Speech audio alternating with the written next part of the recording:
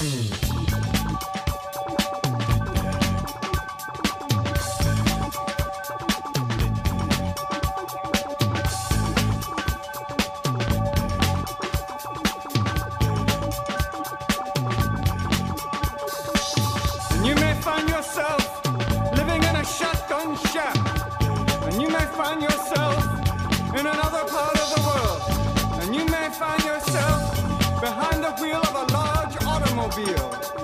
you may find yourself in a beautiful house with a beautiful wife. And you may ask yourself, well, how did I get here? Letting the days go by, let the water hold me down. Letting the days go by, water flowing underground into the blue again. Hey, how's it going, everybody? This is Chris. Welcome to episode 58 of X-Last, where we're finally going to wrap up the other New Mutant story, the original New Mutant story. After the time we spent on the farm and getting that story all resolved, it's finally time to get the kids home from Shi'ar space, and we will do so right away in New Mutants Volume 4, Number 7, which had an April 2020 cover date. The story is called Spoilers, written by Jonathan Hickman with art by Rod Reese.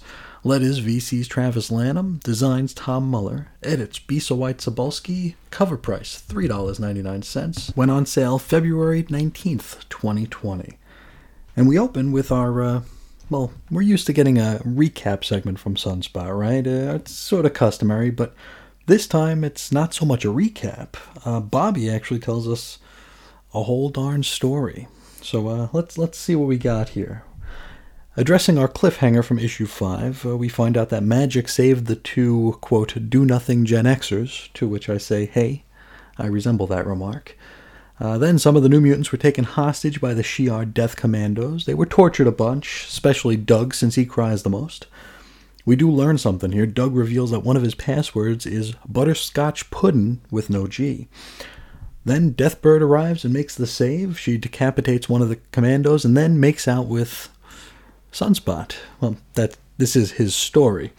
While he tells it, however, Deathbird corrects the record. She says they only kissed one time. Now, the New Mutants are reunited, and they went on to continue their way to the Throne World, or wherever it is that they're headed. From here, we get a cute little scene. Might be a touch too Deadpool-y for some. They're really dependent on your mileage.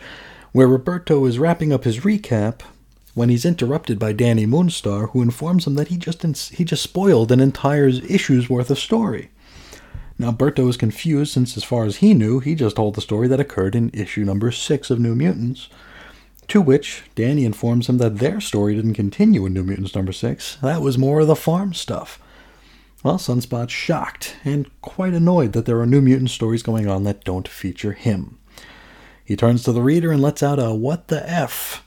So how about a what the F roll call time? It's a biggie. We got a lot of characters here. Karma, Wolfsbane, Mondo, Cypher, Mirage, Sunspot, Chamber, Magic, Smasher, Cannonball, Gladiator, Mentor, Oracle, Deathbird, and Xandra. Whew. Now we can fit all those characters on one page, right? But somehow we still need 2 for the credits. And I'm sorry, you must all be really tired of me harping on about that by now, but it's there and it's annoying. Okay, back to comics. We hop over to Chandalar, wherever this is, where Xandra is waiting for the arrival of her Aunt Deathbird so she could begin her royalty training, or whatever it is. Oracle tells her about how over the next few years it's going to be important for Xandra to learn to trust her counsel, which is funny coming from the person who sent the Death Commandos out to murder Deathbird, but we won't worry about that just yet. Xandra asks Gladiator what he thinks of her aunt, to which he refers to her as a, quote, bird of prey. Sort of a nothing happening scene, but it's there and we'll talk about it anyway. Okay, we jump to 4 cycles later, where Deathbird and the New Mutants arrive on Chandalar. We get a scene with Karma, Wolfsbane, and Magic as they watch over a Death Commando hostage they'd taken. Now this is the gaseous Sega. It's just actually gas. He's being contained in a sphere, which Rain licks, which is kind of weird, before becoming very bored and scurrying away, which is also kind of weird, and we'll talk a little bit more about Rain as we work through this. Now, Doug pops over to question Sega, but he ain't wanting to talk. and he's quite glib about it too. He asks the kids what are they going to possibly do to him to make him talk. To which Doug reveals that the containment sphere orb thing is a bit more than what it might look like. In fact, they can change the pressure of the thing and transform Sega into a liquid or solid if they decide, and the latter of which scares the bejesus out of the baddie, so he's primed and ready to talk. So we jump ahead one cycle later where Karma reveals to the team what she's learned from Sega. Basically, they're walking into a trap. Now Deathbird's ticked off and she promises to kill someone. Doug reveals that the Imperial Guard is actually in on this scheme, and now Smasher is ticked, not that that's anything new to any of us here, and now she promises to kill someone. She still really sucks though, and this issue would have been a lot better without this panel in it.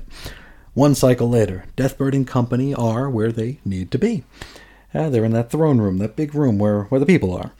Xandra is very pleased to see her aunt. Deathbird says that their training begins right this very second, and the first lesson is to have no mercy for traitors. And with that, she hurls her spear directly at Oracle's heart.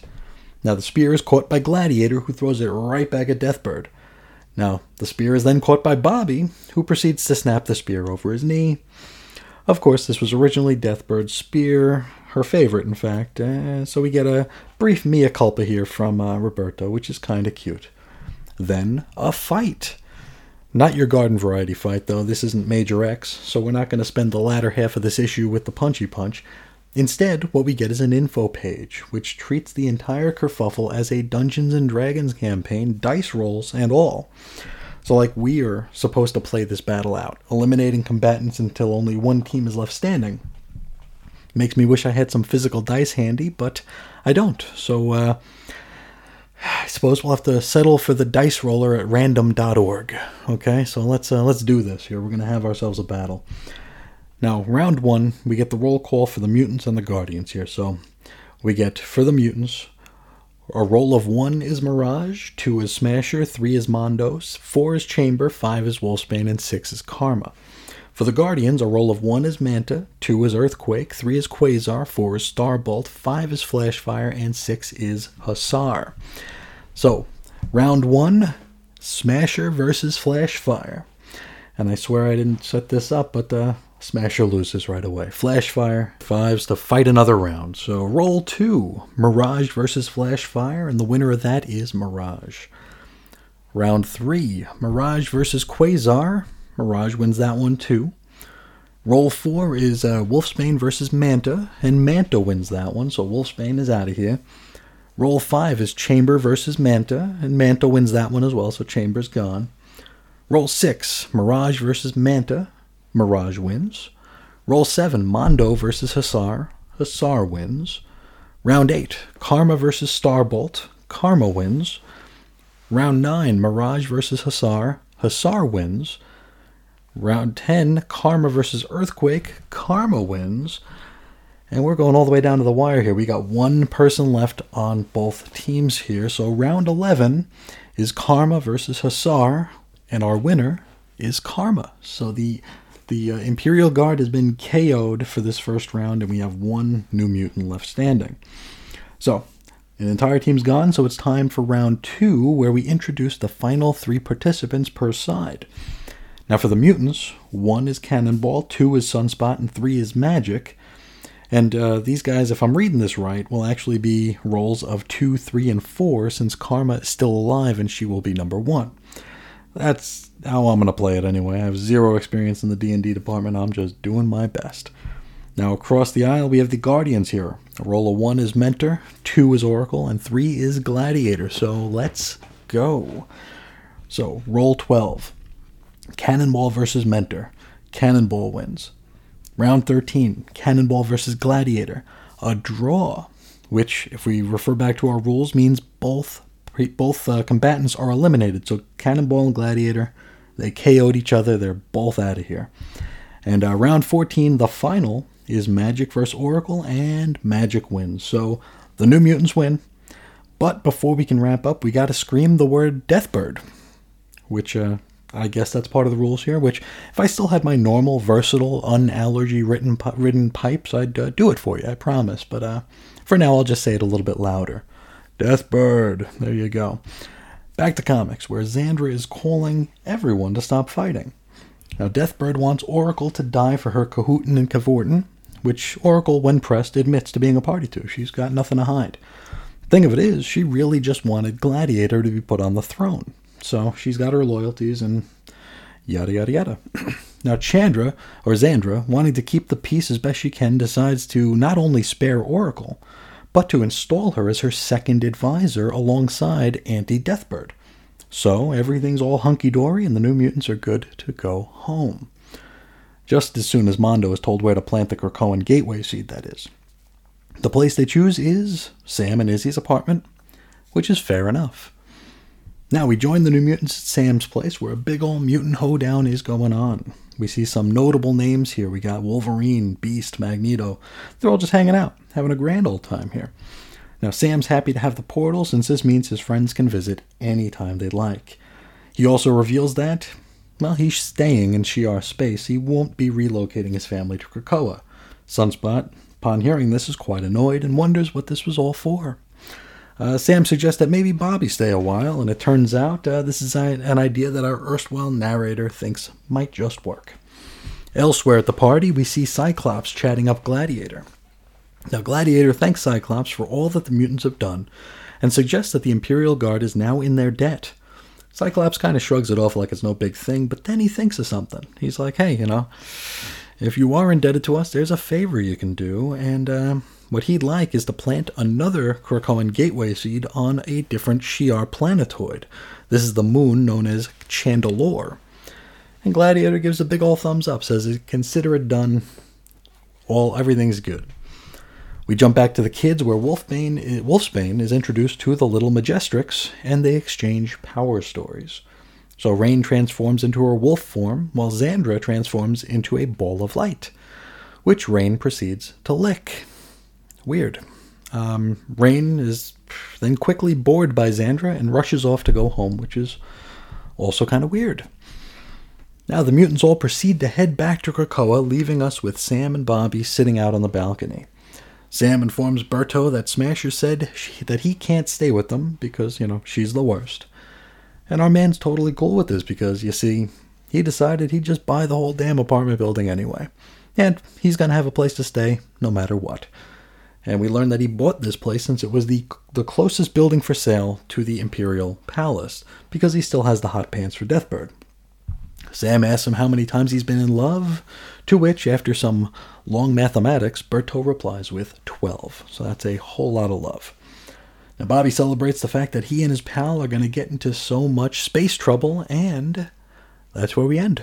That's the end of our New Mutants story here. Next episode, we are going to kick off Wave 2 with Wolverine, Volume friggin' 7, Number 1. And it's a big, fat issue. So maybe we'll pack a lunch and we'll stop halfway through for a snack. But that's next episode. Let's finish up this episode by talking about everything we just learned. This was a pretty good issue, a pretty solid issue. Well, maybe it was a little too Deadpool-y in its attempts at comedy, breaking the fourth wall, and I don't know, just plain old cuteness. I rather enjoyed it. Not sure the resolution was worth all the build-up, but I mean, on this very show, we've read far worse, right? Plus, this had charm for days, so I can't be too mad at it. I'm just really not sure where we go from here. Out of curiosity, I flipped to the roll call page of New Mutants number 8, the next issue, and it looks like it's going to feature that other team. The Armor, the Twins, boom, boom. So maybe we'll be checking back in with this crew in number 9? I really don't know. But let's go through the issue here. Let's start at the beginning. I dug the recap gimmick. I thought it was fairly funny in a meta sort of way. Also, the story that Berto shared was not something I would have wanted to dedicate an entire episode to, so to get that out of the way quickly was just fine by me. It did kind of brush off our cliffhanger from New Mutants number 5, which, I mean, why even bother with the cliffhanger then? It's we talked during that issue that cliffhangers where death is the worst case scenario really don't carry a whole lot of weight in the post resurrection protocol world here, but I don't know. I didn't so much mind the breaking the fourth wall aspects of this scene, while I do find that gimmick to be very tired and very played out, and usually used or abused by folks who think they're being way more clever than they actually are. I thought it worked here. Sunspot is basically Zach Morris, right? It worked for Zach, so it works for Berto. I'm fine with it. The revelation that they were heading into a trap worked well, despite the fact of just how weird Rain was during this whole process. Rain was just acting weird throughout this entire issue, almost like a cartoon character or something. Very off-putting, very, very strange. Now, the scene where the New Mutants and Deathbird arrived was fun. Berto breaking the spear was pretty cute. The D&D thing, we kind of had fun with it, but maybe it was a little bit of a cop-out. I'm not sure if this was just a clever way to not have to draw a fight scene, or if this level of cuteness was always intended. It was a decent enough gimmick, I'll give them that.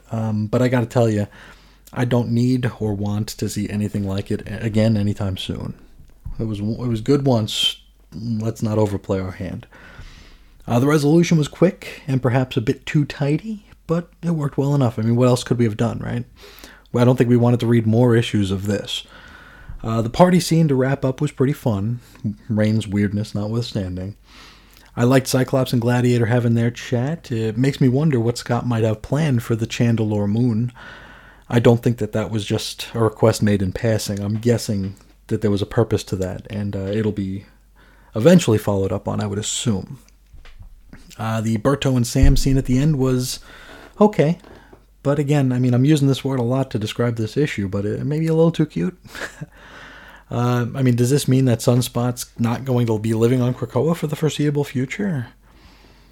Further, is this the only story arc we're going to be getting with this classic-ish team? From this point on, will it actually become that amalgamated Young Mutants book that I posited the other episode?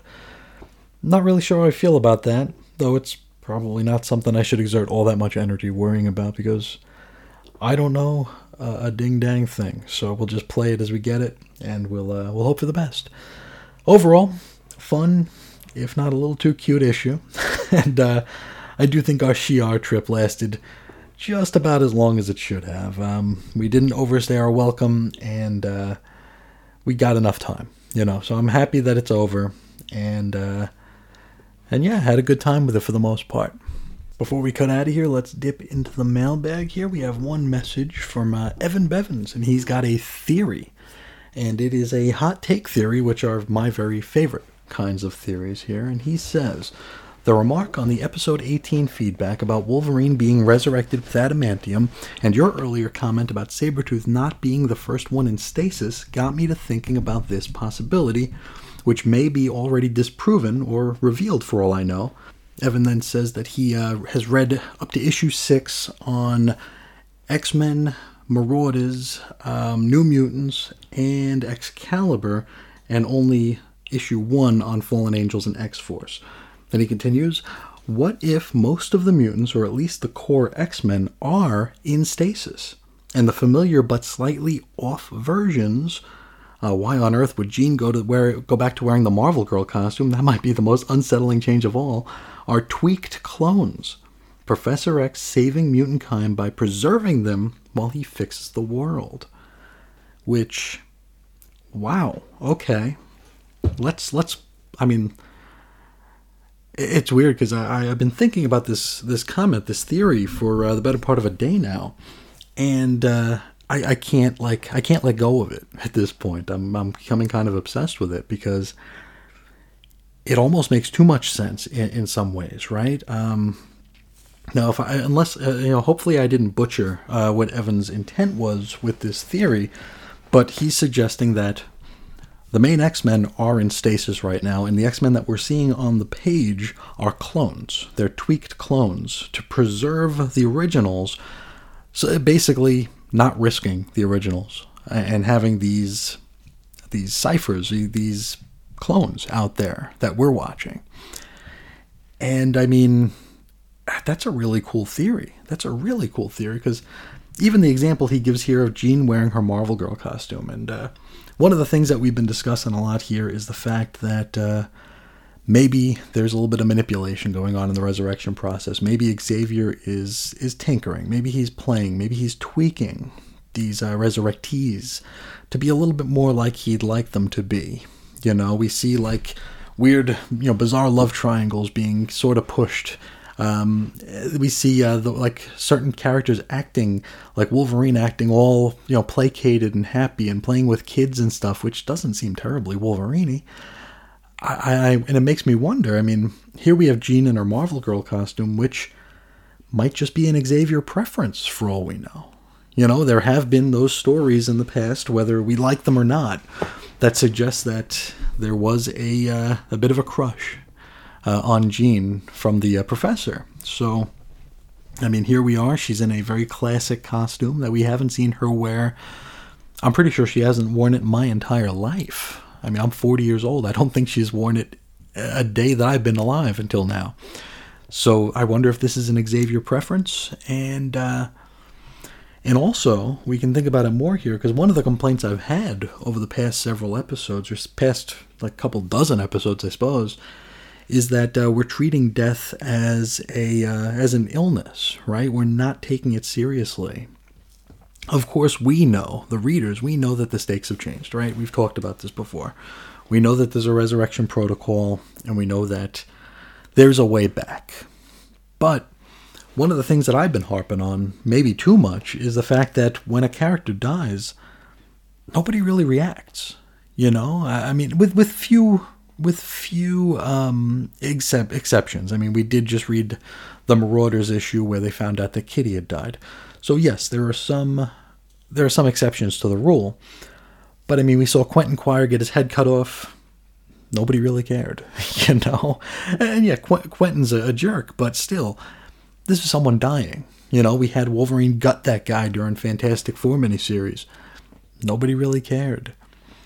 It's, I don't know, it just feels like maybe these are clones that we're reading. I mean, that's a very, very hot take, right? But nevertheless, right now, if it would happen, it wouldn't surprise me. Because these seeds are being planted, it seems, right? If there was just a big reveal at the end of X of Tens or whatever comes after X of Tens, where we go deep into the bowels of Krakoa and we see the original team there just all in stasis, it wouldn't surprise me now, because it feels like they are planting no pun intended, they are planting the seeds for it. It's certainly something that I could see happening, and these are the kind of theories I love reading, because they're just, I mean, everything's on the table right now, right?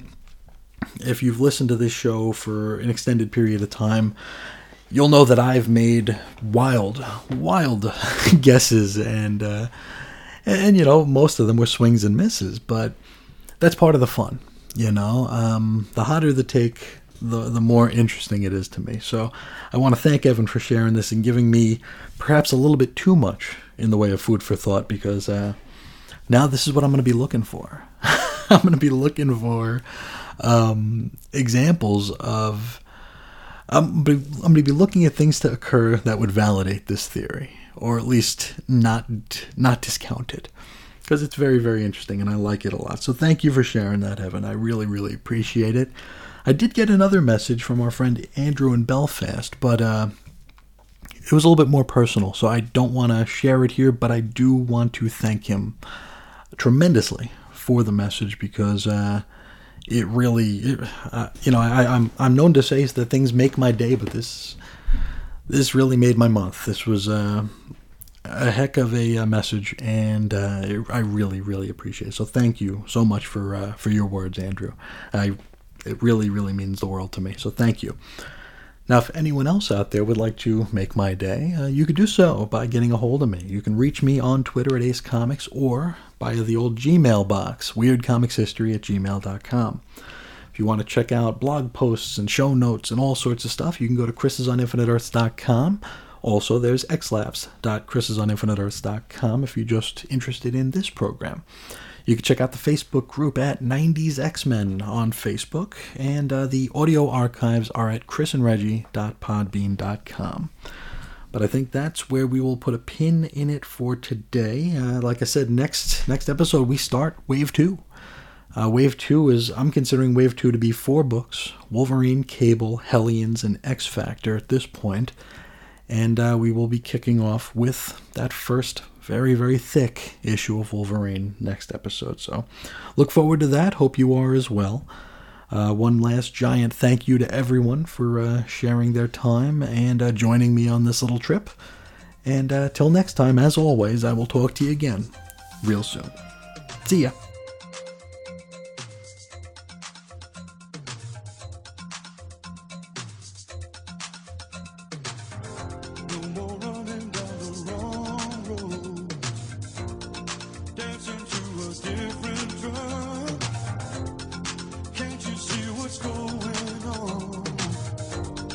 Deep inside your heart, always searching